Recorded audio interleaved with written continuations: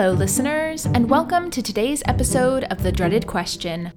I'm your host, Lily Torre, and this week's guest is Caitlin Fahey. You may have heard about Caitlin a few weeks ago on Tara Tagliaferro's episode of TDQ. Tara mentioned that she utilized Caitlin's amazing dramaturgy service, Go Beyond the Script, to help her prepare for How to Succeed. I knew that Caitlin would make an amazing guest on TDQ because of her passion for her parallel career and because she has some seriously amazing perspective because of her unique experience going from artist to lawyer to artist/dramaturg.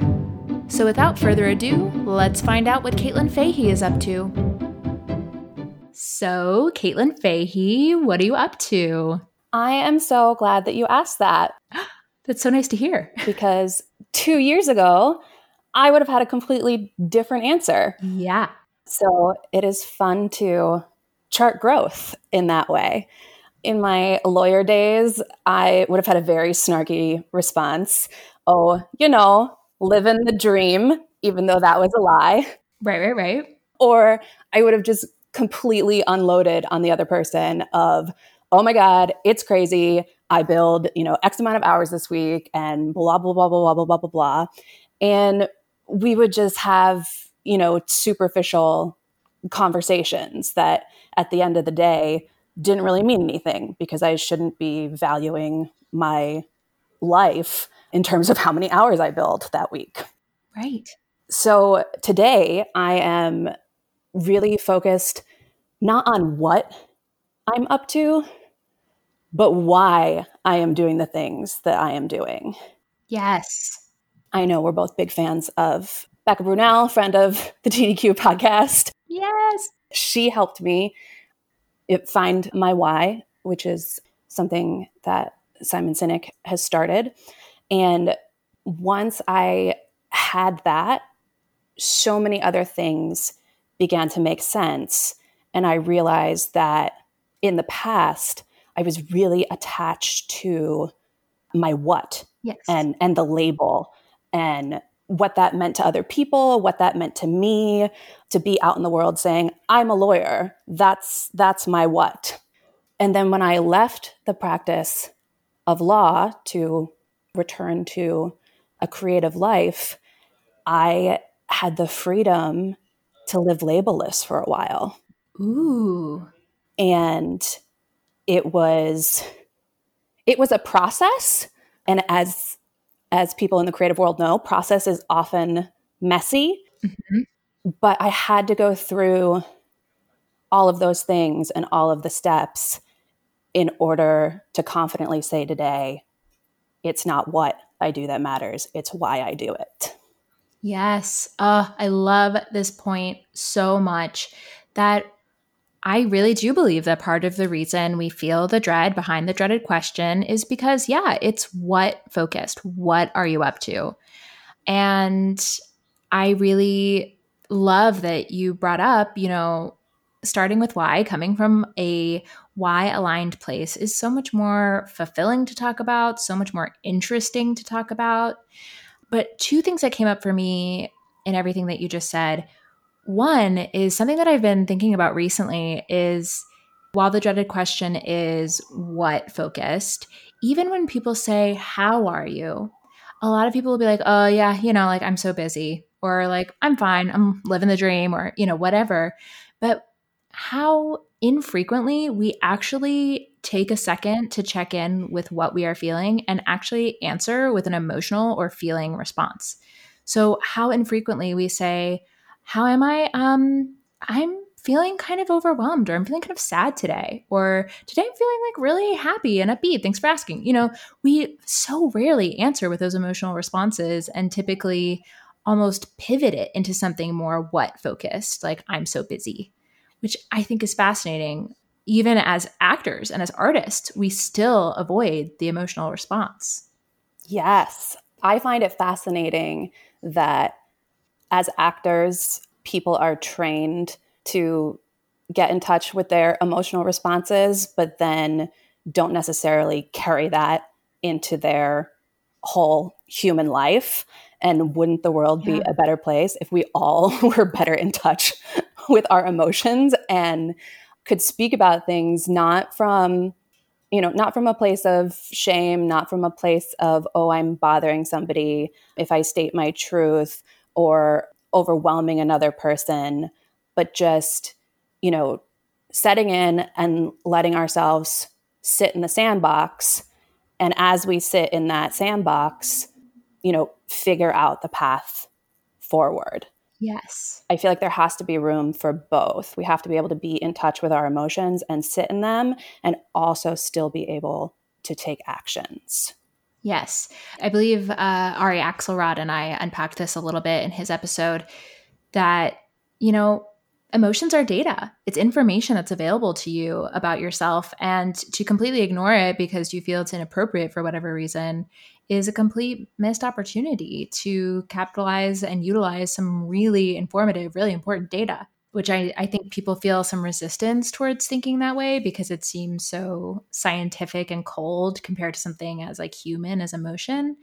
But I think it's important. 100%. And I love the concept of looking at things from a data perspective, particularly now. I just wrote one of my blog posts for Go Beyond the Script this week was about archives. And I've been having a lot of conversations with a friend about the importance of personal archives. Mm-hmm. And I know that a lot of artists right now are feeling pressure to create and sort of feeling overwhelmed. And my response to that was, you can create without sharing. Like if what's holding you back is like pushing send and like sending it out into the universe on social media or whatever, Mm-hmm. it is enough and it is important to have a personal archive for yourself. Yeah. And to sit in whatever is going on that day and respond to that creatively. And I decided personally that I was going to do that and post it publicly for my community. I've been doing a little daily video project, which is just me sitting on my couch with my dog. We love that so much. Yeah, your Songs in Self Quarantine series. Yeah. And it's so funny. Sometimes I plan it out and I have an idea of what I'm going to do that day. And other times, yesterday, I got to the end of the day and I was like, man, it's been a long day. I'm pretty tired. I didn't really have a song idea in mind. And I was just like, well, I should just say goodnight. So I just, popped on my favorite Ella Fitzgerald. She's always a go-to for me in these times. Of course. And sang a goodnight song. And that's what I had to say that day. And now when I look back, when this is over, that will be my personal archive record of that's how I was feeling that day. I love this idea of curating an archive and that it can be in a variety of mediums. I mean, you have chosen to sing and to video record it and share it on Facebook, but I mean that you can do that for one day as well, and the next day you could make a painting or you could write a journal entry or you could do a dance. You can do any number of things, but I love the idea of having this personal archive of what your journey and experience was like at the end of this. And again, without ever needing to feel the pressure to share it. If someone is like, I don't want to share a singing video on Facebook, don't. But you can record it on your phone for yourself and have that in your archives. I think that's a really great way to sort of reframe the idea of creating. Yeah, and I think it also builds off of not everything that people I love that they created saw the light of day. Mm-hmm. We find cut songs from shows all the time, or snippets of things, or stuff that Stephen Sondheim wrote during college, simply to build the skill of doing what they want to do in the medium that they want to create in. So I think that's also an important thing about archives for me, is it's not just about the things that are worthy of being shared with the world. It's doing it for yourself so that you get to the point where you have something possibly to share with the world. Absolutely. And, I love that you phrase it or you the way that you look at this is as an archive because it's so perfectly in alignment with who you are and what you do and the business that you've created with Go Beyond the Script. And I definitely want to dive into that. And I definitely want to talk more about Go Beyond the Script. But I want to kind of go back to the beginning and tell the story about how you got to Go Beyond the Script. Oh, gosh, lots of twists and turns. For context, because that's what I do, I, at a very young age, was on an artistic, creative career path. And I found myself at music conservatory my freshman year. I thought I was going to be an opera singer, was surrounded by all of these gorgeous voices, and I was miserable. Mm. I truly was not happy. Singing was no longer enjoyable. I was far from home for the first time in my life and having struggles with that. So in addition to all the things that people deal with when they are freshmen in college. So I made the decision at a very early age, well, if I'm unhappy, I have to do something about that. Yeah. And I ended up transferring schools. I decided I wanted a liberal arts education, that I wanted to be back in New England.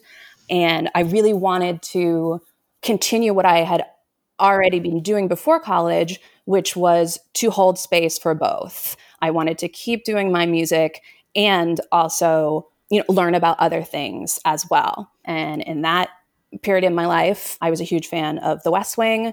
I took a class.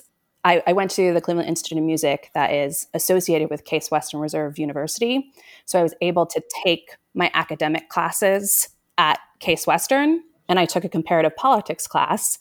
And I was like, this is fascinating. Like, I want to know how other governments work, or, how ours work versus theirs, what other systems are there. And I showed up at Wheaton College in Norton, Massachusetts as a sophomore as a political science major, while still being welcomed into the artistic community there. Like, my political science advisor knew that music was very important.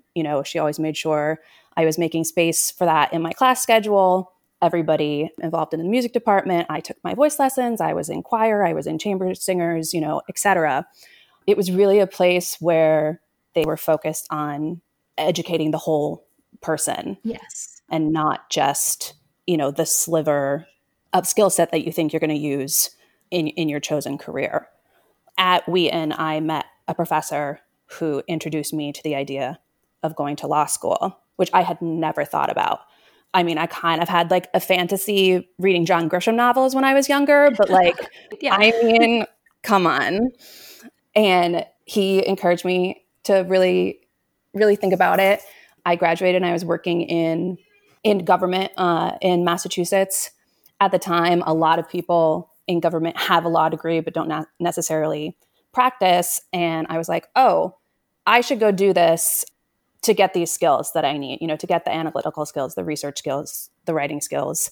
And maybe I'll practice, maybe I won't. And I went to the University of Connecticut School of Law and had 3 years there. And then actually ended up at a firm, which is not something I thought I was going to do. Wow. But I was a litigator because everybody in law school was like, oh, well, being a litigator is like being in a play, and like there's a script, and like you have to improvise and you have to think on your feet. And again, I had like the fantasy of, at that point, being Juliana Margulies. Of course. With all of her outfits as well, by the way. Oh, please. And wigs. I mean, come on. I was like, yes, I want to be strutting into court with my Chanel jacket. We all do. And of course, fantasy life is very different from reality life. I am grateful for the time that I spent there, but ultimately I wasn't doing things that I wanted to be doing. And it was during that period where music was not really a part of my life, which was sad because in law school, I was still able to keep up with my voice lessons. I did community theater. I found ways to keep it alive. And, that first year at a firm is just all consuming. There were 5 of us in my class together, and we would get together and be like, what is going on? What is our lives? How are we handling this? And so after that first year, when I was finally settled in the litigation department, I was like, I need to make space for music again. Like, this is something that is important to me. It's something that keeps me grounded, keeps me sane. I got to figure out a way to make this work. And what I found was cabaret, Wow. which again was nothing I ever thought that I would do. I didn't even really know what it was. I mean, I knew like people sang in clubs, but Right. I didn't understand the concept of like, oh no, it's like a structured show and there are different types of songs and etc. But I took a workshop up in Boston. I really was welcomed there with open arms. And what I loved about it at the time was it was on my schedule, on my terms, Yeah. and I got to choose everything that I wanted to do, Yeah. which is so brilliant about cabaret. It really is like the ability to have a dress custom tailored to fit your body. Yes, I love that analogy. It's so much like that. Because you're working with arrangements. You want to sing a song and it's too high for you, change the key. You want to sing a song that, was done by a male singer, again, maybe change the key if you have to or not, and sing the song. Yeah. There are no rules. I mean, there are, but Right. they are flexible. And I'm always a fan of breaking rules, assuming you know them in the first place. Very important. Yes, distinction. And it was through a combination of working at my firm in Boston and mostly working on New York cases and having this cabaret thing going on and knowing that New York was sort of the epicenter of cabaret and that if I wanted to Right. keep going, this is where I needed to be, that in 2015, I picked up and moved to New York, which was like a little scary at first. It took me a really long time to make the decision until finally one of my friends was like, you just need to go to New York for a weekend Yes. and imagine yourself living there and see what it feels like. And so I was like, okay, I can do this. And then I completely lied to everyone about going. I told all my cabaret people, hey, I'm going to be in New York for work stuff. Like, would love to, catch up, come take a class. And then I told all my work people, oh, I'm just going to go down, for the weekend and see some shows and, have a little me trip. Wow. Why? Because I felt like it was, saying it out loud to people made it seem real. Yeah. I kind of didn't want anybody else's opinion about the decision. I kind of wanted to make the decision and just say, hey, this is what I'm doing. Totally. So literally only one person knew. My good friend who had very good advice, who said, stop debating in your head and just go do it. Yeah. I had a magical weekend. It was May. It was springtime, like the best part of New York City. And I was on the High Line looking out onto the river and I saw the Statue of Liberty and I got teary and like irate at the same time, which, mixed emotions. But I was thinking about my great grandmother who left Ireland to come to New York, basically with $3 in her Right. pocket, and like the audacity of making that trip back then and what that meant, so that all of the generations of my family, ended up where they are. And I was kind of irate at myself because I was like, you are, worried about moving 200 miles away. And Right.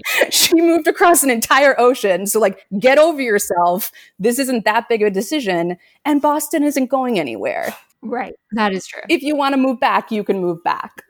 That's such a like historian dramaturgical way of thinking about it too. I love that you're like, my ancestors, like the history of all of it.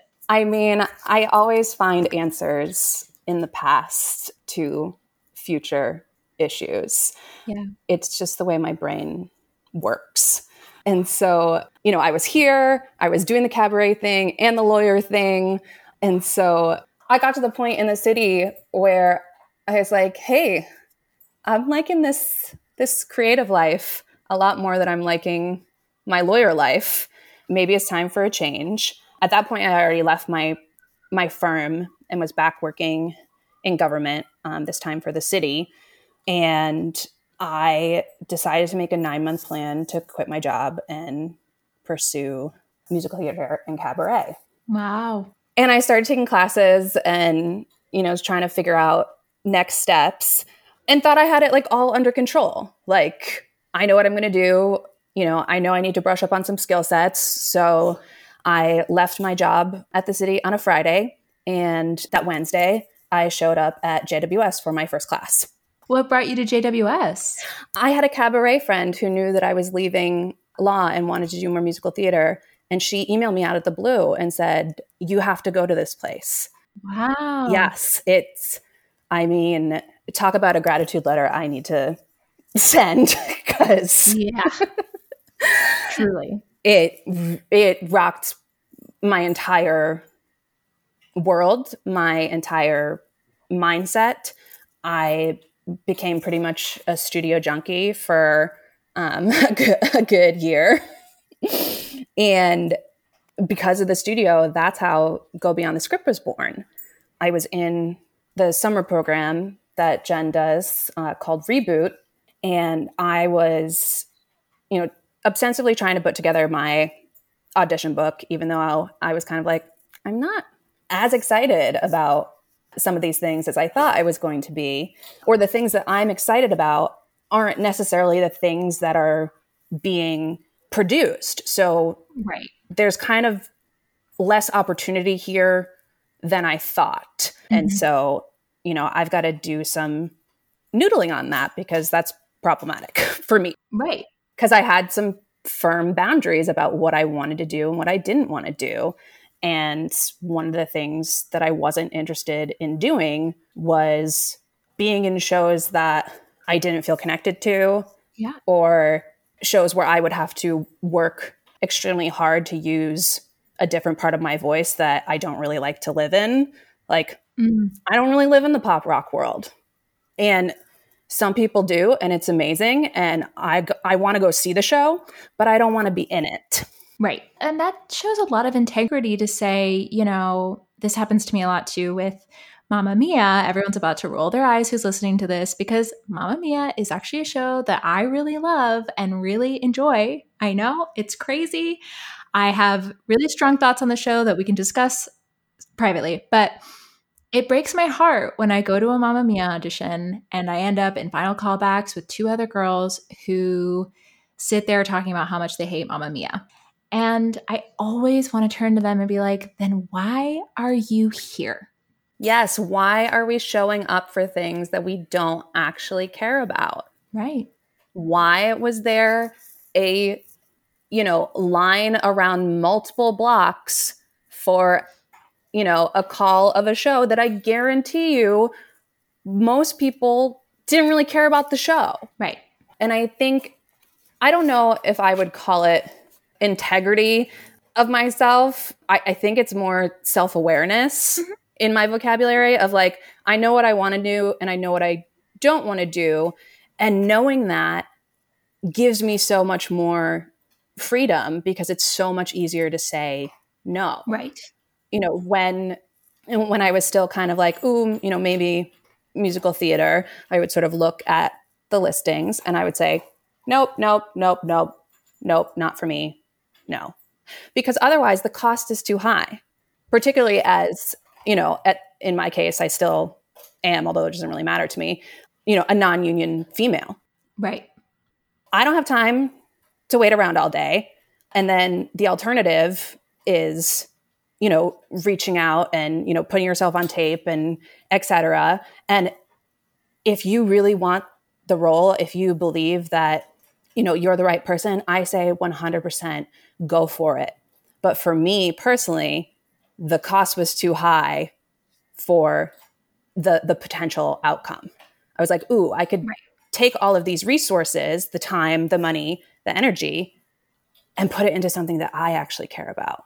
Yes. And I think that is one of the many, many, many, many powers of a parallel career, is it gives you that freedom, because your alternative isn't a job you hate or some sort of survival job. The alternative is this other thing that I also love doing that also fuels and fulfills me, so that you don't feel like you have to go to everything or you have to take every job, because again, you can be doing something else that brings you joy, which I know you also subscribe to because you created a parallel career for yourself with Go Beyond the Script. I did. I had a thought while I was doing some research that this is something people in the musical theater world need. Like, I don't really hear a lot of people talk about some of this stuff that I'm interested in. For example, I had a song in my book from Do I Hear a Waltz, which is, Stephen Sondheim, Richard Rodgers. Well, it's based on this play called The Time of the Cuckoo, also by Arthur Lawrence, who wrote the book for Do I Hear a Waltz. I want to read that play. I want to know, what the creators had as their source material in order to make their decisions. Right. What was inspiring them that made this other thing come to be? I want to know. I actually was taught this at a very, very early age. My voice teacher and piano teacher growing up, I lived in a very small town, was also the middle school choir teacher. And we did a production of South Pacific when I was in 7th grade. And I got to play Nellie, which was like dreams. And Nellie has a song in the show called A Wonderful Guy. And she says, I'm bromidic and bright. Or what is it? I'm bromidic and bright as a moon happy night pouring light on the dew. Anyway, she says the word bromidic and she calls herself that. And so Sally Riblett, my teacher, turned to me in my voice lesson and she said, okay, can you tell me what bromidic means? No, I have no idea. 7th grade. It's not in the 7th grade vocabulary. She said, okay, well, we're not going to sing this song today. You go home and this week you look it up. And when you come back next week, we'll talk about what the word means and then we can sing the song. Okay. I was like, I just want to sing the song. I don't care what the word means. Why does it matter? And this went on for a good 3 weeks where I just dug my heels in and didn't look it up. And to her credit, she did not let me sing that song. Wow. And I finally, I don't know what broke me, but I finally looked it up and then brought it into her. And then we were allowed to sing. Good for her. And that, I know, I mean, can you imagine? This bratty little kid, just look it up. That stuck with me. Yeah. And between that and the carryover of my opera training of, a lot of that stuff is in foreign languages. Right. Rule number 1, look it up. You've got to know what you're singing. Yeah. And I just felt like there was a way to take my love of that research, of that analysis, and sort of use my lawyer brain and fuse it with my love of musical theater to help other people create. And my why is to create context so that others can tell more compelling stories.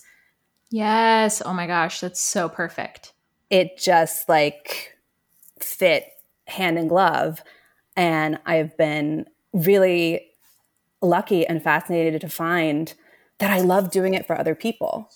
I think there's this fear as performers that if you step away from performing and maybe decide to help others, that you will miss it yourself, or you'll be like, oh, I want to be the one doing it. Right. And I really don't. I have my own thing going on performing wise. I know what my goals are there and what I like to do. And then I get to sit with these incredible artists and come up with plans to help them bring about their most creative self, whether it's, helping them research and put together a cabaret, whether it's helping them, dramaturg a character that they're playing in a production for, a lot of regional theater companies don't have dramaturgs on staff. Nope.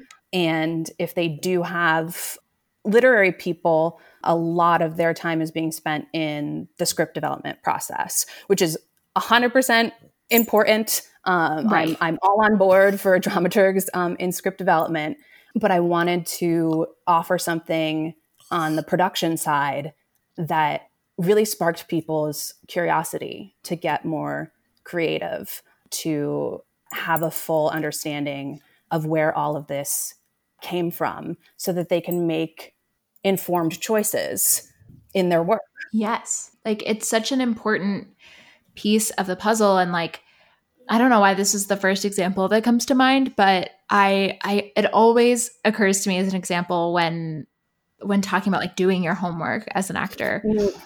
Always think of, I cannot believe I am blanking on his name right now, the second actor who played Dumbledore in the Harry Potter movies. Oh, Michael Gambon. Yes, thank you. Oh my gosh. He famously did not read the books because he felt that his text that he was pulling from was the screenplay.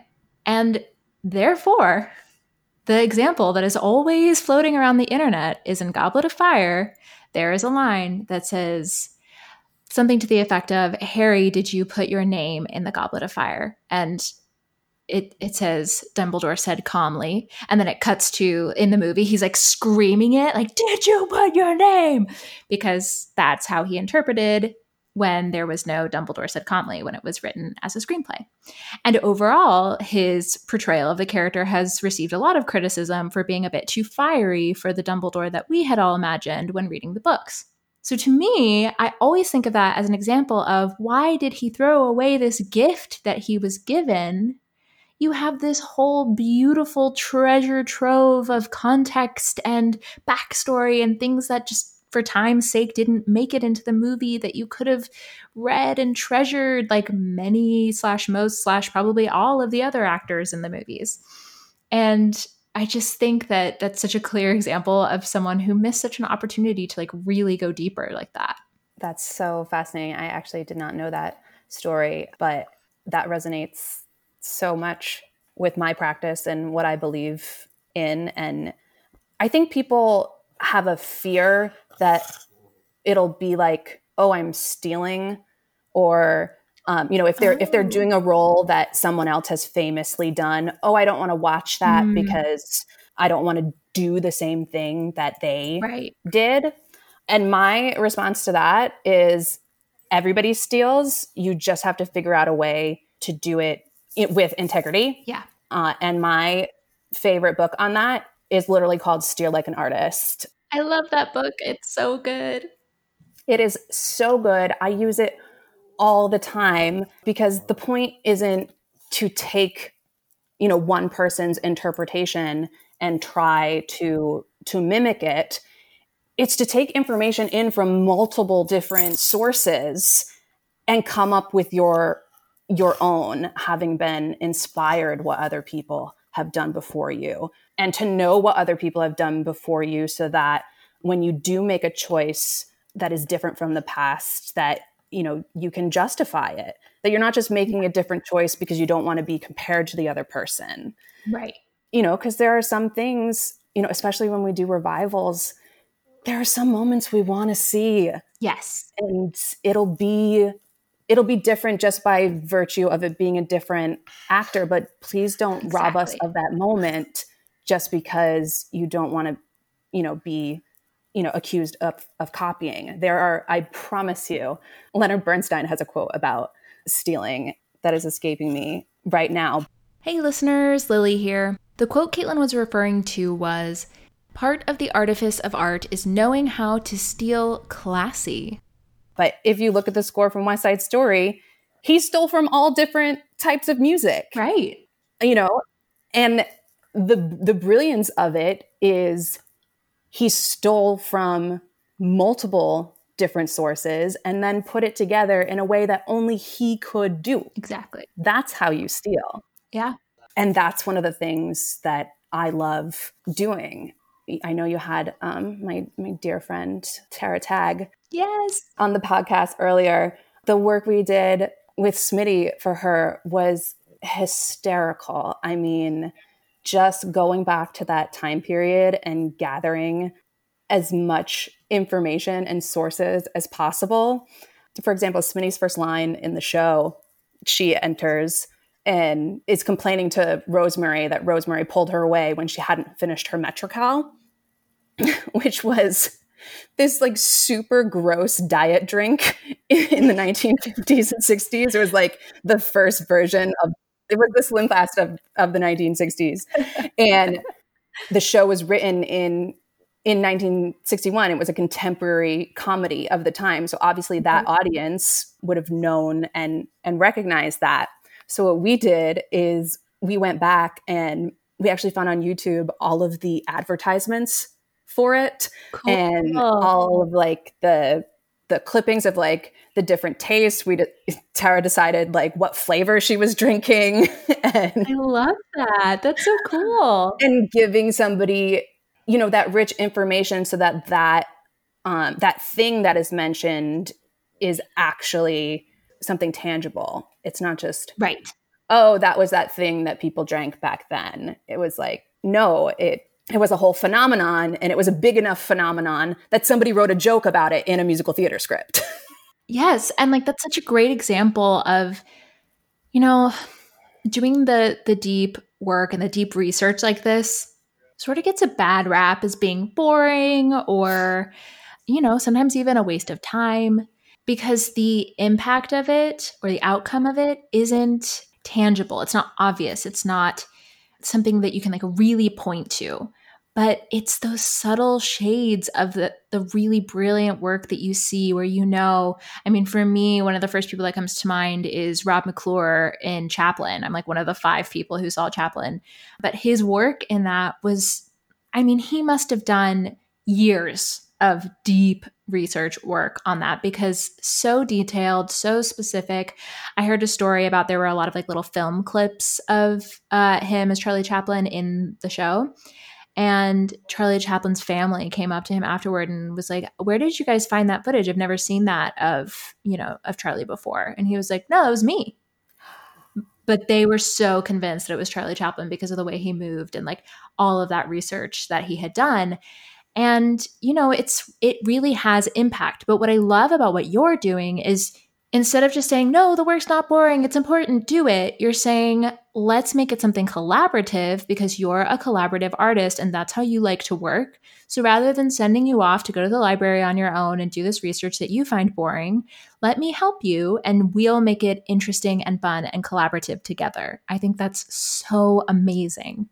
Thank you. I have a lot of fun with it, and I'm blessed with clients that, you know, do believe in the work but don't necessarily have the time and energy to do it themselves. And I'm happy to fill that gap because the library is my happy place. And I fully realize that some people have a strong aversion to the library. Fair, especially if it's not something that you feel like you're great at as far as like, you know, going to the library and doing that type of research and like you're not interested in cultivating that skill, then that's why something like this exists. 100%. Like, I would not recommend anyone that doesn't actually like doing this work putting in the time and energy to learn how to find things in the library. All my love to the New York Public Library for the Performing Arts, but like you gotta learn your way around. And thank God for the librarians who are always there to help. I was doing a show last year and was doing my own dramaturgy research, and it was Rodgers and Hart's 1942 By Jupiter, which, you know, not a show most people know. No, I've never heard of it. It basically is the story of the Amazon women who get invaded by the Greeks, and musical comedy hilarity ensues as only it can in, you know, those types of musicals from the 30s and 40s. I played Hippolyta, the queen of the Amazons, which was amazing. But anyway, you know, I wanted to do my own research, and I went to the library, and they had the original 1942 prompt book from the show, like a physical hardbound book that I could flip through with my little they give you these little sticks so you can carefully turn the page and so you don't ruin the spine. And I had so many questions. I was like, whose was this? Where did it come from? This is incredible.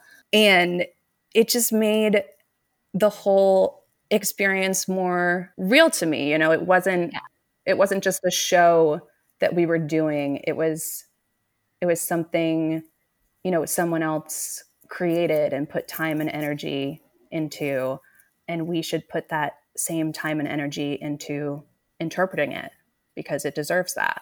Yeah. I love hearing your passion for it and how fulfilling this work is to you and how deep and meaningful it is, because it just serves as such a great reminder how meaningful and creative this type of work can be, and what a great opportunity it is to work with someone else on this work to deepen your sense of the character for whatever show that you're doing. So I just think this is such an incredible offering, and I'm so glad that you do it. Thanks. I'm excited to see where it goes. Yes. And I will definitely be linking the website for Go Beyond the Script and your blog in the show notes, so anyone who's interested can learn a little bit more. But before we wrap up today, I'd love to just touch back on a point that you made earlier. I don't think you used this term, but basically you sort of described an appreciation of the cross-pollination between all of the different things that you currently do and that you have done. And I would just love to hear a little bit from you about, ways that your skills from other industries, other elements of your life have played into, what you're doing now. Yes, I think about that a lot. I sort of view my life as a Venn diagram, and I kind of have my political science lawyer life and skills on one side, Mm-hmm. and then my creative world on the other. And then, what I do now is somewhere in the overlap of all of my favorite things. Yes. So the biggest takeaway for me when I left the practice of law was something someone else actually said to me when I was kind of feeling a little worried about walking away. And that was, you get to take everything with you. Yep. I might not be practicing law, but I research on a daily basis, Right. which was greatly improved by my practice. I write, Mm-hmm. which was the majority of what I was doing as a lawyer. I analyze and connect the dots, which was basically what I was trained to do all through law school. I'm just connecting dots in areas I want to connect dots in that I actually enjoy now. Right. Whereas before it was more like, okay, here's the case that you're working on, go research and find us analogous cases that help our facts. Now it's, oh, you're doing, Smitty in How to Succeed.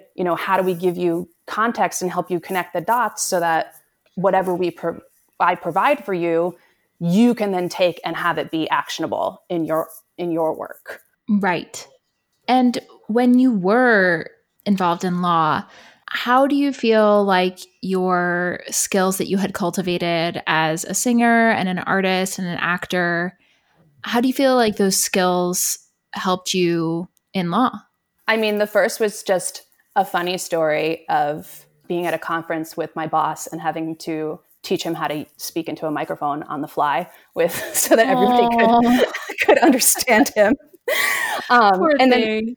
yeah, I think the other is more, the flexibility that creatives have, the sort of yes and mentality, Yes. the need to think outside the box and figure out as you go along, the storytelling aspect. Yeah.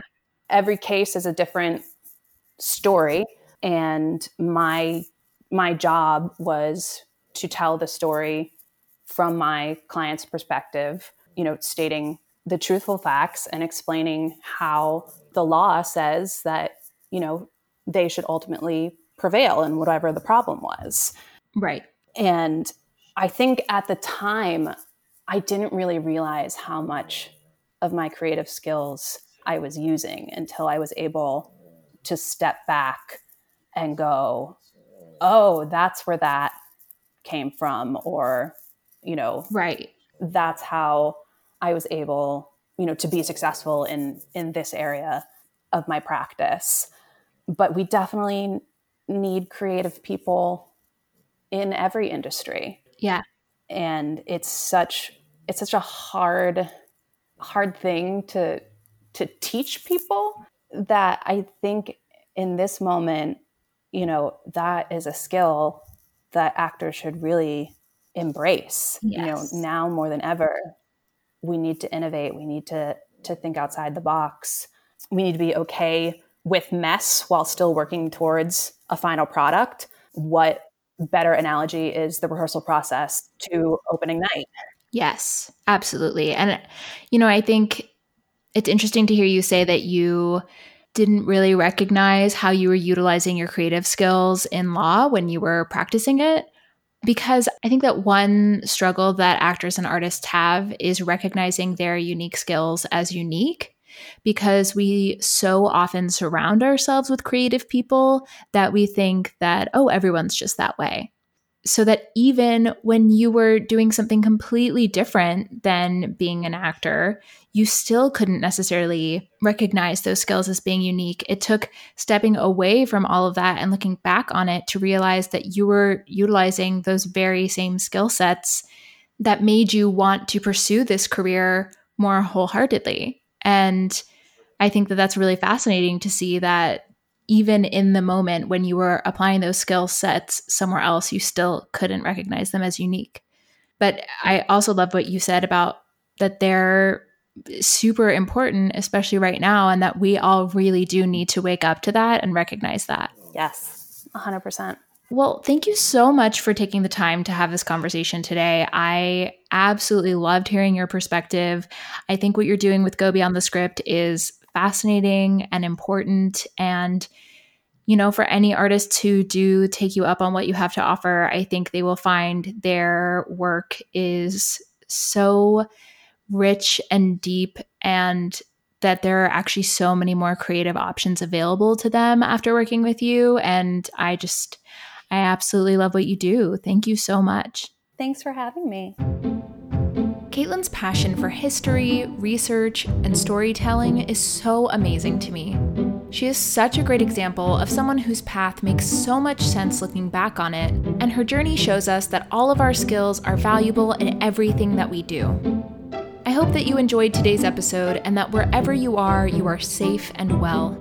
Thank you so much for listening. I'm Lily Torre, and this has been The Dreaded Question.